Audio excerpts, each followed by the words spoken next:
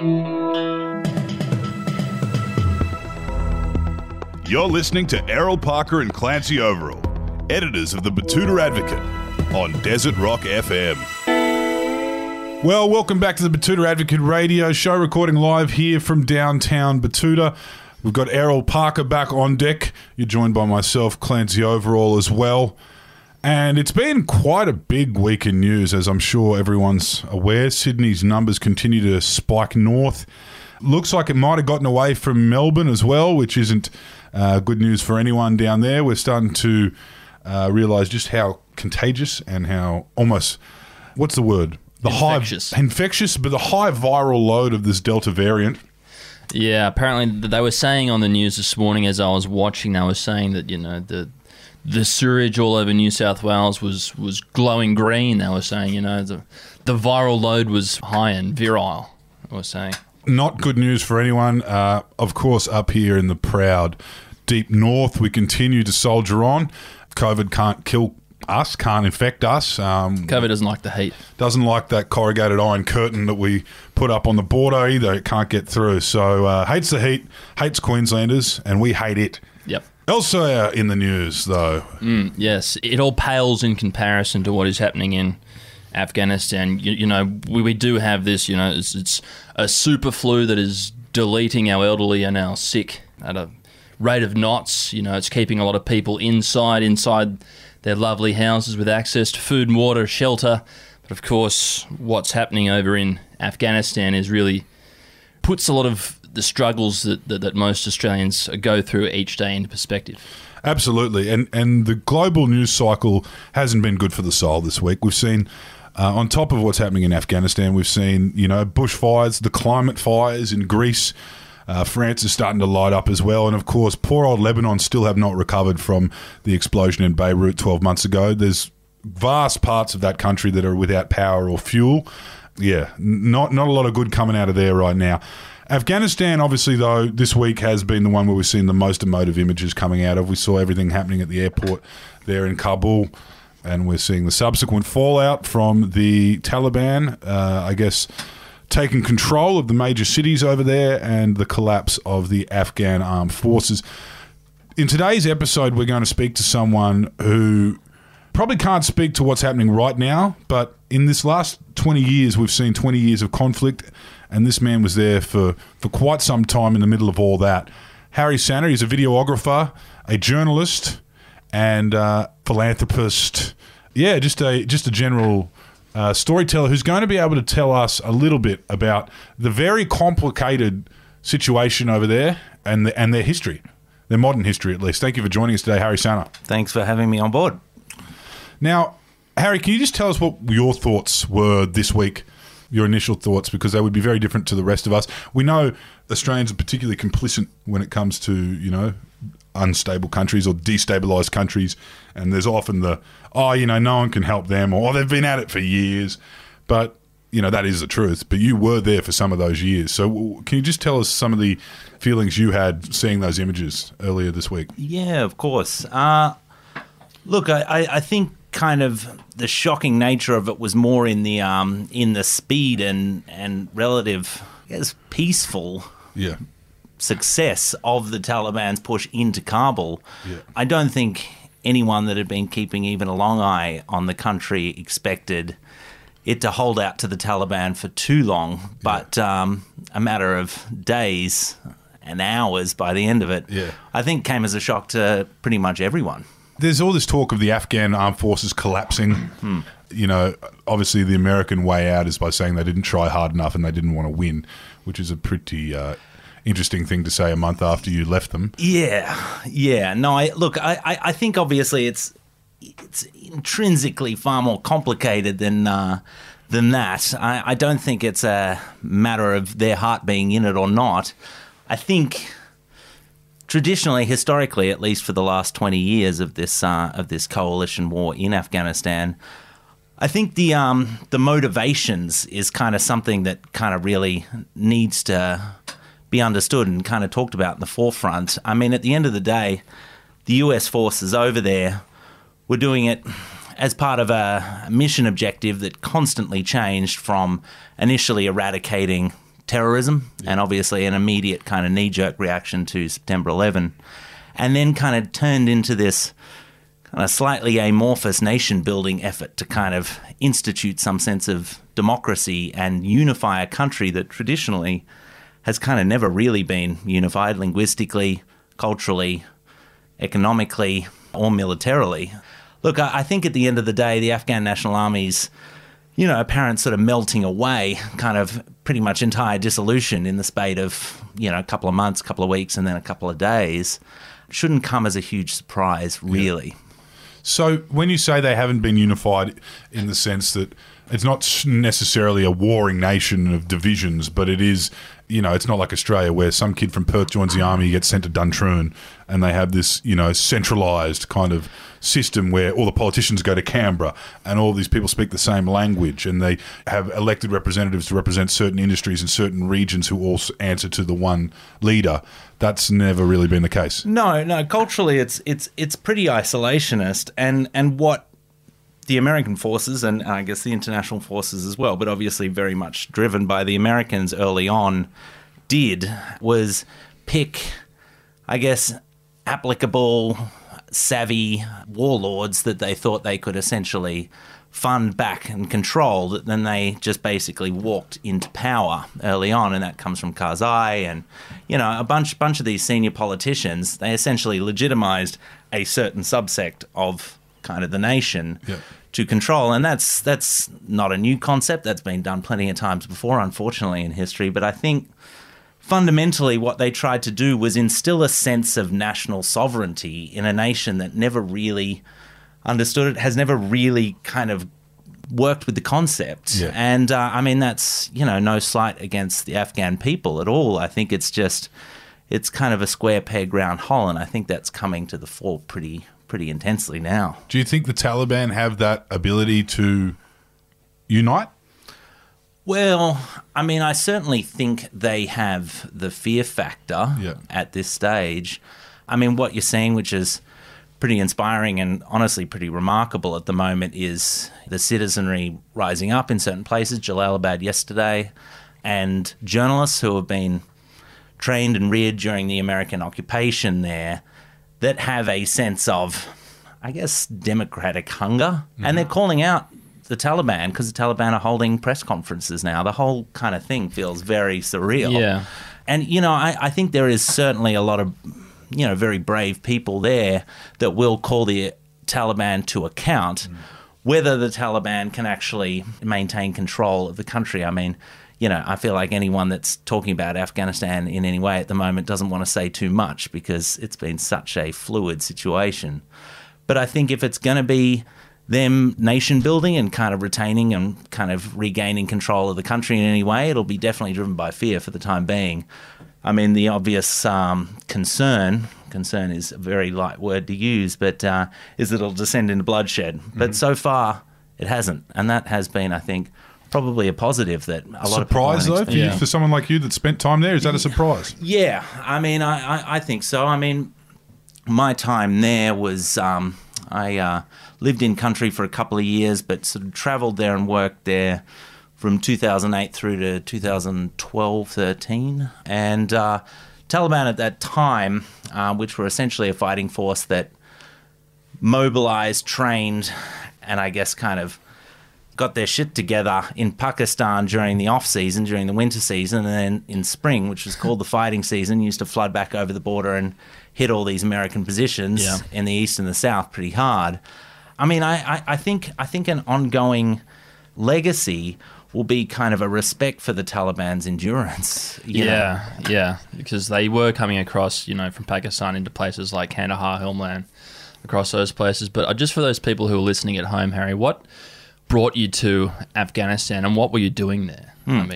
Sure. So you weren't a David Hicks.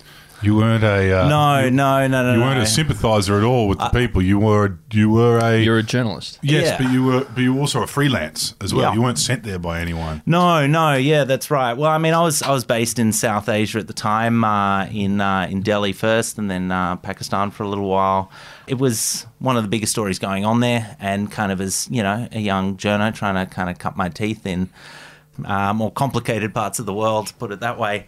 It was, an incredibly appealing story to cover. And I think that's what got me over there to start. And then, I think I became a bit obsessed with the story for a time. Mm-hmm. I just want to go into how someone who isn't with, I guess, an Australian newspaper, because at the time there were overseas bureaus for major mastheads. Yeah. You weren't with any of them. You weren't with the ABC. You were kind of I guess you'd say a backpacker / journo in the subcontinent, sending work back home. Sending work, I did a lot of work for American press at the time. There was a time I worked for Al Jazeera for a little bit. I would just do basically as a freelancer. Yeah, you're essentially a gun for hire without a gun.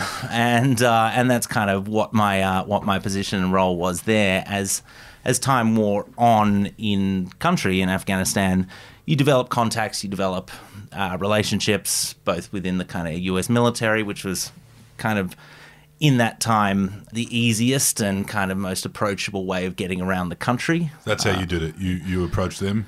So they're essentially the Qantas of Afghanistan at the time. Fundamentally, you could call them that. Yeah, you could call them that. They probably wouldn't call themselves that. But so they had Americans pushed something called the Embed program, which was essentially pairing journalists with different American and Afghan units all around the country. And that's very much part of a structure of American propaganda in some ways, and I guess fundamentally that is something that I was conscious of at the time, and I certainly think people are more conscious of now, that the narratives that you would spin kind of from within the system of the American military, you're essentially going out with these men and women that are protecting you. They're the ones with the guns, and you're in an active war zone. So anytime you're in a firefight, I'm ducking like a fucking moron, hoping someone's going to shoot us out of it, you know? And I think in that way it kind of comes with its own challenges of remaining scant and kind of. How do you deal with that, knowing that you've approached, for example, a certain unit of the American Army and said, "Can I please come with you to wherever you're going next? I want to put cameras on you." They say yes, knowing full well. Obviously the American, as you mentioned before, they have a way of that actually makes them look good by bringing someone like you with them. But the soldiers don't necessarily think that. So what do you do in that circumstance where they now know that they've got some long-haired Australian bloke that they've also got to keep an eye on as well as themselves? How would you work with them?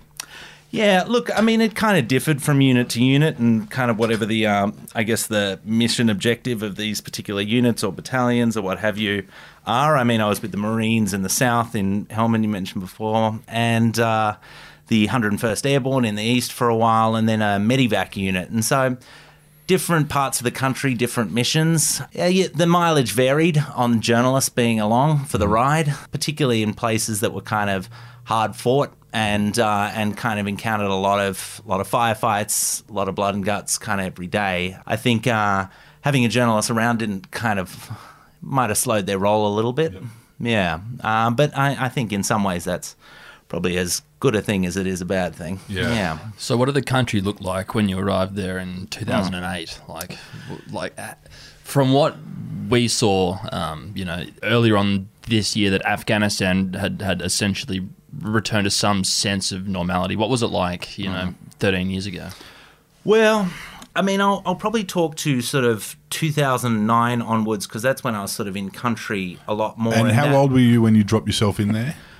First up, I think I was 22, 23, I know. Which, sounds ridiculously young and stupid, but, I was still a year or two older than most of the American soldiers there, So in that Never way... thought of that, actually. I know. It's a weird thing. But, look, the 2009 Obama, one of his kind of first sort of acts when he kind of landed in office was order a troop surge in Afghanistan, which happened in 2009. And so the idea was to kind of reinvigorate and rout out the Taliban in some of these kind of heartland areas in the south and the east. And so kind of suddenly you had like 100,000 plus more boots on the ground there. Yeah. And there was kind of this sense of momentum where it kind of felt like it was maybe flagging a little bit before. Suddenly you had troops, you had tanks, you kind of had the full apparatus of the American military machine kind of just descending on this country. And there was kind of, I guess in some ways there was a sense of optimism. But then again, I mean, and this is, I think, probably an important point.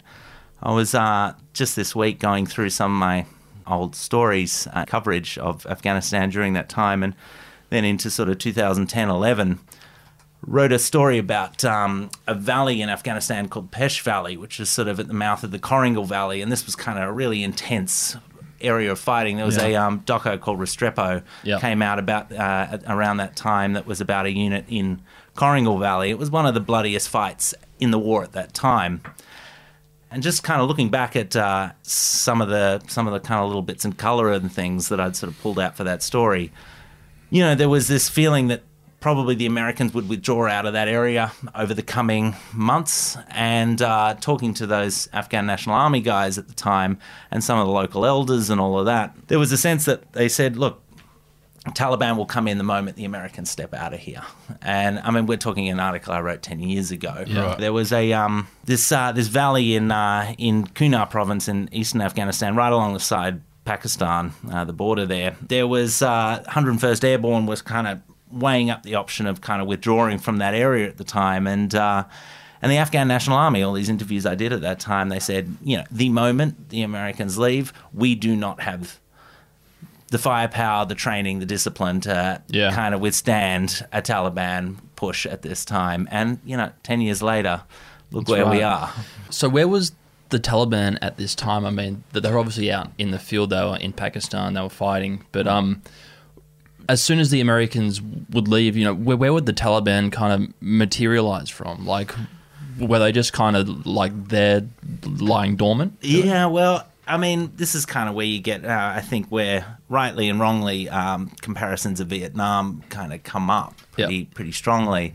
I mean, the Taliban, you know, they dress differently. They obviously were lugging around small and medium arms and things like that. So they kind of stood out from your average local Afghan. But at the same time, I mean, the war, and particularly in those heavy areas of fighting down in the south and in the east, I mean, the Americans paid a lot of locals to fight on their behalf. A lot of those soldiers were Afghan National Army, Afghan National Police, Afghan Border Police, but then a lot of others were kind of irregulars, I guess you'd call them. And it was basically just a war of just kind of economic attrition in some ways, and kind of who would essentially pay these guys to fight. And so obviously, kind of as part of the American withdrawal, you're kind of losing these economic incentives, but you're also really losing air support and kind of the fear of the American military, which was kind of pervasive and did keep the Taliban away. Yeah. So I guess I sort of took that question a few directions, but I mean, to answer it, either across the border or they weren't Taliban at the time. Taliban were in plain sight. They were cops or something, you know. There's obviously the hard trained fighters, but they were the folks that kind of poured back over the border. Is that part of it? So is this what we're seeing now with this collapse of a government and military? Is it maybe now the Taliban's got the biggest checkbook in the country? So they got the and but also this isn't like we're coming into bat for, say, you know, let's look at Yugoslavia, for example, formerly known as. We could have, you know, and the Australian Army or the American Army could have jumped on any one of those warring sides during, you know, their civil war, and they would have had a local army that were fighting for something. Mm-hmm. In Afghanistan, we had to create that. Yeah, fundamentally. I mean, but by like what I was saying before about sort of trying to kind of instill a sense of national sovereignty around a centralized government in Kabul, you're essentially trying to create a nation state where there never was one before. And I mean, you know, the Taliban was in the 90s, they sprung out of a vacuum that the Russians left when they kind of failed after their 10 years of war in the 80s, and emerged after a pretty brutal civil war, victorious in the late 90s, and then you've got 2001. It's kind of all sort of, there's something cyclical about it. Yeah, they've got the runs on the board, really. Like, they know how to win at home, I guess, don't they? They do. And we're talking kind of incredibly seasoned and experienced fighters. And, they've had the motivation in a way that no one else has. They've had drive, endurance, and motivation. And I mean, the Afghan National Army was kind of pulled from across Afghanistan, across these ethnic linguistic lines, and told to kind of fight for basically a wage, because at the same time there was no real belief in the system of centralized government in Kabul, and part of that is because of rampant corruption, and part of that is because it's not something that's existed in the mindset. I mean, there was talk of this war, winning this war by generation, and now they've been there essentially a generation, but obviously it was going to take longer. And I don't think the withdrawal by any means was the wrong call. I mean, how long do you stay there as an international occupying force? I think certainly, and I mean, this is logistical calamities seems to be a bit of a buzz term for the last couple of years in general in the world. I think this particular withdrawal in Afghanistan, what's happened since the Taliban reoccupied Kabul, will go down as one of the greatest logistical calamities of the 21st century. Do you reckon this is something that will be remembered? Like, there's certain things in the American empire that everyone remembers. It was an arrow to the knee. Hurricane Katrina was one of them, where they really fell short there, and they probably lost a lot of faith in themselves. Vietnam War was definitely one of them. Do you reckon this will be our... George Bush hates black people. Kanye West, basically. You know, put that one out there for us. But there were a lot of different moments. George Floyd, for example. This is the defining of the century. Look, I mean, if you look at this week and the fall of Kabul as a bookend to a row of tomes that started at September 11 as the other side of the bookcase, I think you could comfortably, from an armchair, call it a decline of American imperialism. I mean, I think that's a legacy that will come up. And I mean, look, I think something certainly not to turn away from, and something to kind of really, I think, probably champion over the coming months and years, is the mental health of the people that were involved in that war. Those that served here in Australia, overseas. Of course, first and foremost at the moment, the focus and the attention from policymakers, from the media, from the general global public should be on the safety of the Afghan people and a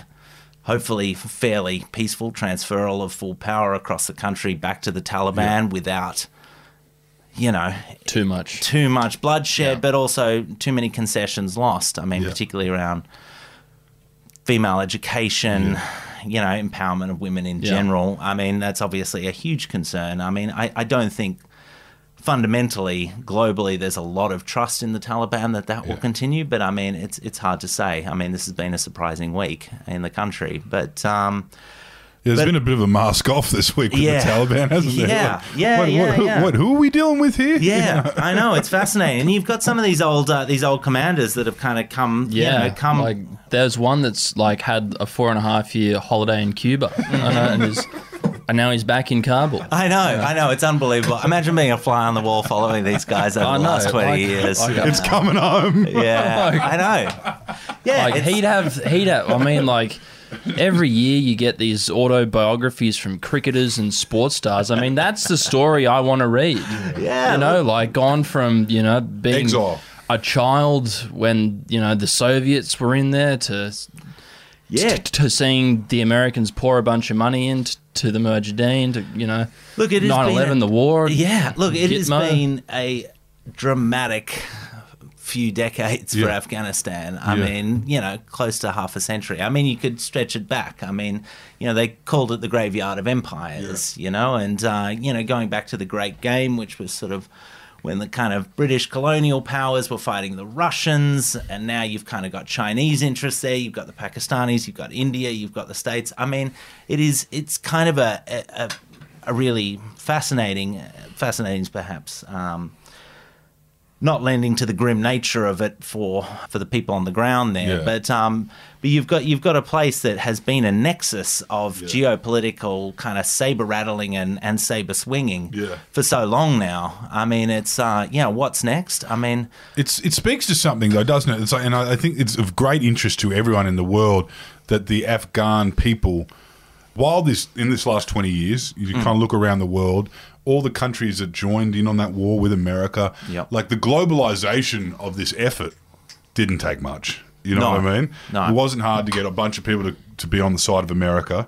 It wasn't, we've experienced, I guess, the internet in that time. We've experienced, generations around the world who are now all watching NBA in the back of back of Brisbane. We've got there's a globalization that's happening elsewhere in the world, and that's why Afghanistan's so interesting, that they have just not flinched on anything, despite having Americans in there paying $300 million a day to make them into a system like theirs, that they were able to not do that. No, that's right. I mean, and the Russians did that before, would you say? Yeah, no. I mean, the Russians did. Russians didn't put nearly as much of an investment in as the Americans have. Yeah. Both in time, I think half the time, and certainly a fraction of the money. Yeah. But I think it can't be not seen as a tragedy in any way, shape, or form. I mean, it's the loss of life fundamentally, obviously. But I think it's what's hard and what's, I think, really important, and especially for listeners, I think, is on an Australian context, considering the servicemen and women that were over there at this time. I think there'll be a real struggle with the perceived futility of the whole endeavour. For sure. I mean, we're talking 20 years. And a lot of people lost a lot of friends, family members. People lost limbs. People have been affected by it in untold ways. I mean, it's also it's important to point out that while this thing has its 20-year regime has not netted the results that we thought. We weren't even sure what the results we were looking for were. That's not to say, obviously, the people that went there weren't the best of the best, and they were. And I'm sure the Americans you saw were absolutely top to bottom military men and women. It was just a completely different thing to what everyone thought they were getting into. Yeah, I mean, there is partly that. I think partly as well, though. I mean, to go back to what I was saying before about the motivation and I guess grit and determination of the Taliban kind of eventually winning out just by time alone. I mean, you've got American service members as well as Australia and every coalition member that kind of joined that fight early on. You've got a situation where people are joining up for all kinds of reasons. I mean, America saw, millions of people through Afghanistan, their own, men and women. And I think what's not to be kind of lost and forgotten there is beyond sort of the mission and the fact that they were doing their jobs over there, a lot of people sign up to the military for tertiary education, for corrective eye surgery. It's a job. Like healthcare. Healthcare. Exactly. So, in the States, that is. Yeah, that's right. No, I mean, states. I am talking specifically about America, and when I do talk about this stuff, I did not have a lot of back and forth with the Australian military over there. They weren't as open with journalists, and particularly because of our special forces kind of role there, we had a lot more special forces on the ground, and obviously news considering what's happened. It's classified, Harry. Yeah, it's classified. Yeah, that's right. So I mean, I think when we're talking about America specifically, I mean, I've got a ton of respect. It is different. It is different. It is. No. It's a good point to count. Australians who join the army are often from army families, and they want to protect their country.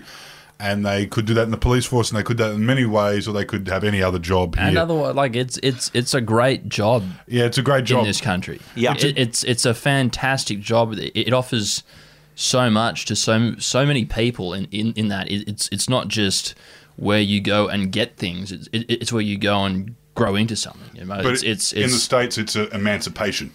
Look, in America, it's getting the fuck out of bumfuck Idaho. Really, Yeah, look, I mean, and not to in any way cast aspersions or dispute the American morale, because I feel like it's as strong as anywhere in the world. And I feel like, not to dispute the American morale and the kind of ethos of the military, because, I mean, I think it's kind of one of the most powerful, and when I say powerful, I mean strongly believed by the individual service members in the world. I mean, Ideology. Ideology. I mean, America's kind of a fascinating place for that, and certainly kind of, I think, acts as an interesting counterpoint to Australia in general, when we talk about kind of jingoistic kind of approaches to nationalism. I mean, but I do think, with experience to the Americans, and I produced a film a couple of years ago following a American medevac unit, incredibly brave men and women who were on a Black Hawk helicopter and would fly out to front lines all over the country in Afghanistan and pick up dead, wounded, seriously injured, and that would go for coalition service members, local Afghans, Taliban, locals that were giving birth, anything really. They were just kind of a paramedic kind of organization that was part of the US military for sure. But I mean, I think mental health for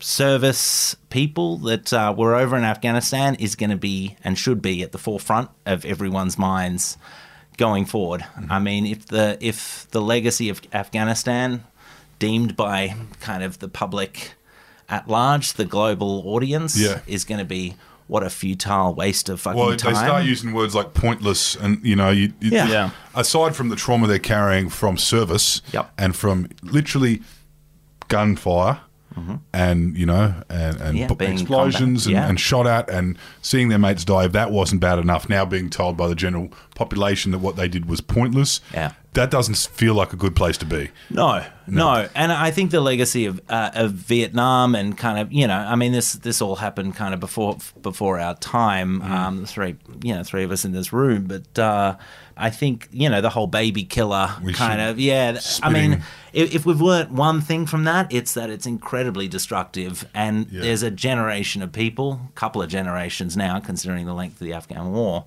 that will be carrying that for the rest of their lives, and we need to be very careful. Absolutely. And we also need to be incredibly supportive. And, for those listening that are in that position, I mean, I'm not saying anything you haven't heard before, but seek help, talk to the people around you, and vocalize. I mean, I think that's really important. Don't sit with this, because it's not easy. It's not easy for anyone that was there in country, and I think it's going to feel off and wrong, and I guess it's up to everyone to try and decide where that line is.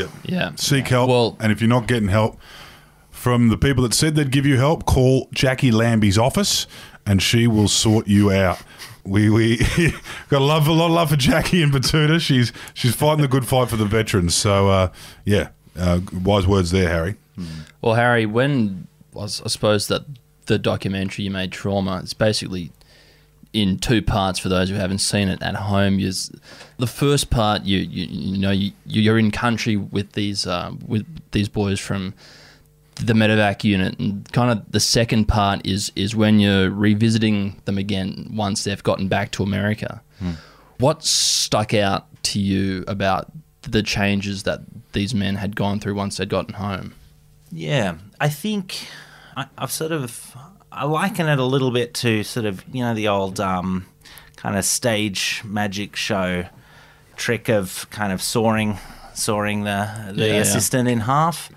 I feel like when you go out and you are involved in combat in any way, shape or form, really, but particularly if it's in a foreign country, fighting for reasons that may seem fairly amorphous to you personally, I think what it does is it kind of saws you in half, and I think returning home is kind of that part of the magic show where they're spinning you around in one side and you see the feet sticking out the other side of a box, but you're part of the magic trick. You don't have any idea how it's feeling, and I feel like it's incredibly hard to fuse those two parts of you back together. Yeah.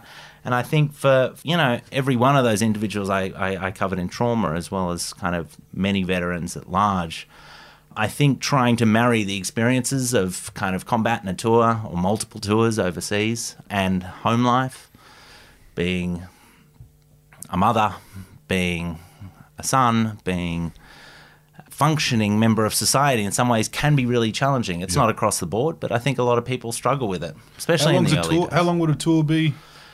Depended on the unit. Marines were, again, I'm talking America. Yeah. US Marines were 6 months, US Army 12. But sometimes that would shift. Missions changed, things happened. Yeah. But, we're talking, some of the guys that I covered in my documentary, as well as other people I, had experiences with working there as a journalist, they were doing 3, 4, 5 tours. And you're thinking at the time there's Iraq war going on in the early days as well. So they were bouncing between Iraq and Afghanistan. Yeah, well, no. Fuck. I know. They were saying in the War Crimes Inquiry here that there were 6 instances of Special Forces guys they'd done like 13 to 15 tours. Yeah. So that's basically every year back to back, just spending that, like there is no break at all. Like there's no coming back to Perth and hanging out at Swanbourne or anything. It's just 15 years of non-stop fighting. Getting close to half your life for a lot of those blokes. Yeah. So you just look at where we're at in Australia right now, where we're looking like a good part of this country could spend a good part of a year in lockdown. Mm-hmm. And you look at those people who are now wondering, will I be the same when I come out of this? Mm-hmm. Will life go back to normal? Yeah. Just imagine that, except you're not in your living room. You're in the desert in the Middle East with gunfire, with a bunch of people that you have had to form very quick relationships with and bonds with. And you might even see a couple of them die in front of you. Yeah, that's and then we talk about lockdown ends in Afghanistan and you arrive back in Kentucky and you try to go to church on Sunday and you try and get a subway and you're trying to go back to work as a, whatever else your brothers and mates are doing. Yeah. You got to see that firsthand, Harry? Yeah. No, look, a lot of that. And I think, just life over there as a foreign soldier in Afghanistan, I think is, every single facet of it is so fundamentally at its core different to what life at home is like for most. In some of these observation posts and far off operating bases and things like that, the toilet essentially is kind of an area of the sandbags where you shit into a plastic bag and throw it over the HESCOs or the sandbags, because you can't ever stand up because of incoming fire. When you're kind of putting it down to sort of, the core indignities. How you take a shit is remarkably different in this environment. And expand from there, from shitting onwards.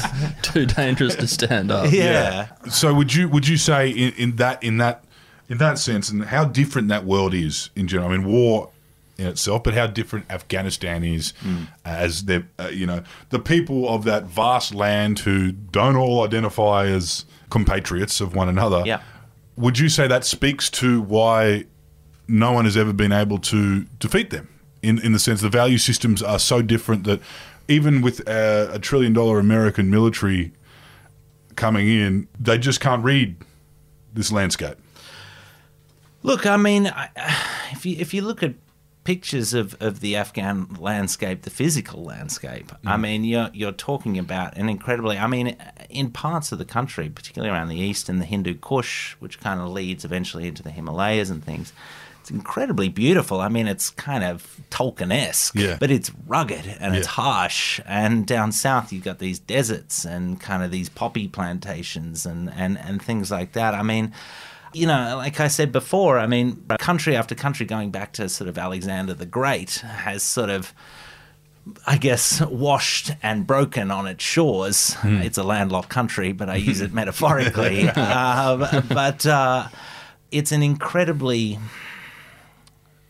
stoic in every kind of way of the word place. Yeah. And I think a word that I've seen kind of thrown around in the media this week, and I kind of have mixed emotions about, is using the term kind of the last 20 years as sort of an experiment in democracy, as American kind of imperialistic exported democracy as a concept. I don't know how I feel about it, but it's an interesting idea to think. And I mean, 20 years doesn't certainly seem like it has been enough. And I think in some ways the war entirely has been a failure if you just look at it quite clearly and objectively. But I think, I mean, at the end of the day, I think it's tremendously sad for everyone involved. I mean, first and foremost, the Afghan people who, regardless of what side of the line they came down on and kind of whether they supported the US invasion and the coalition invasion and kind of what their feelings were towards the Taliban throughout the years, you know, they just haven't been able to catch a fucking break in so long, in so many generations now. You just, your heart goes out for them.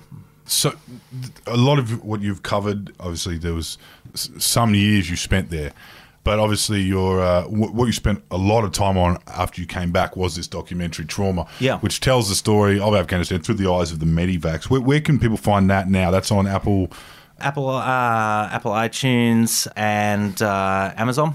Amazon Prime, so it can be found there. And yeah, I guess to put it on Tug too, and Vimeo too, on demand. On demand, I believe it is. Vimeo on demand. That's right. Well, look, I think you can go to trauma.film. Yeah, that's right, and you'll find it. Yeah. Thank you. Yeah, no, that's right. So yeah, no, fundamentally, I guess if you wanted to give it a watch, it's a story, as these guys said, about an American Medivac unit, and it's told over the course of about 6-7 years, from the time I first met them in 2010-11, and then I follow them back and forth from home life back to country again, and tell the story of how they assimilate back into society. I really liked it because it's such a rare insight into what it was like there that hasn't been put through, you know, the washing machine of commercial television or through, you know, a state kind of media outlet like the ABC. This is, you know, it's essentially you and these guys. Yeah, basically. Yeah, no, that's right. I mean, it was really important for me to just kind of essentially be the single point of contact throughout for this particular unit from the time there. And obviously I sort of earned, I'd like to hope, I earned my time with them in the subsequent years, spending time in their homes and with their families back from the time back in the US, from the time I spent with them in the helicopter. But yeah, I think it offers certainly not a broad narrative of Afghanistan. I don't know if one of those can be given at this stage, but it offers a window into a small slice of that war. And, you know, I hope people take something away from it. Well, thank you for joining us, Harry. That was a small and informative kind of insight into your time there and everything that's going on in the news. One thing I do want to ask is, you just mentioned before, as we finish up, Afghanistan is rugged, Afghanistan is beautiful, and it is very varied in its landscape. What was the most beautiful thing you saw there? Look, I mean, beautiful in terms of the landscape. I think certainly the eastern part of the country, around those sort of really high mountainous areas of the Hindu Kush, you've got kind of villages that have been entirely built out of stone, and these kind of ancient rivers. I mean, you know, we were talking before about, you know, the legacy of Vietnam. If you look at Vietnam now as a holiday destination, I mean, it seems surreal and perhaps even the wrong thing to kind of posit as a concept, certainly at this stage. But I mean, the country is a outdoor paradise in many ways. I mean, the tragedy that's befallen all the people there will never be washed out of those mountains, but it is mountainous and green and intensely blue rivers. Again, I'm talking the eastern part of the country, and the people there, the people in these villages. I mean, in the midst of the war, and while I was being essentially ferreted along, kind of behind American patrols that kind of were going in, you know, the children that kind of were still sort of running around being kids. I mean, it was. beautiful to see as much as it was tragic. Well, we hope for more of that kind of imagery coming out of there in the next generation. Look, let's see. Let's see. Well, thanks for joining us today, Harry. That's Trauma. You can get it now on Apple, Amazon Prime. You get it on your boat, get it in your ute. What did we say before there? You can get it from, just go to trauma.film and it tells you every which way you can get it. Thanks, guys.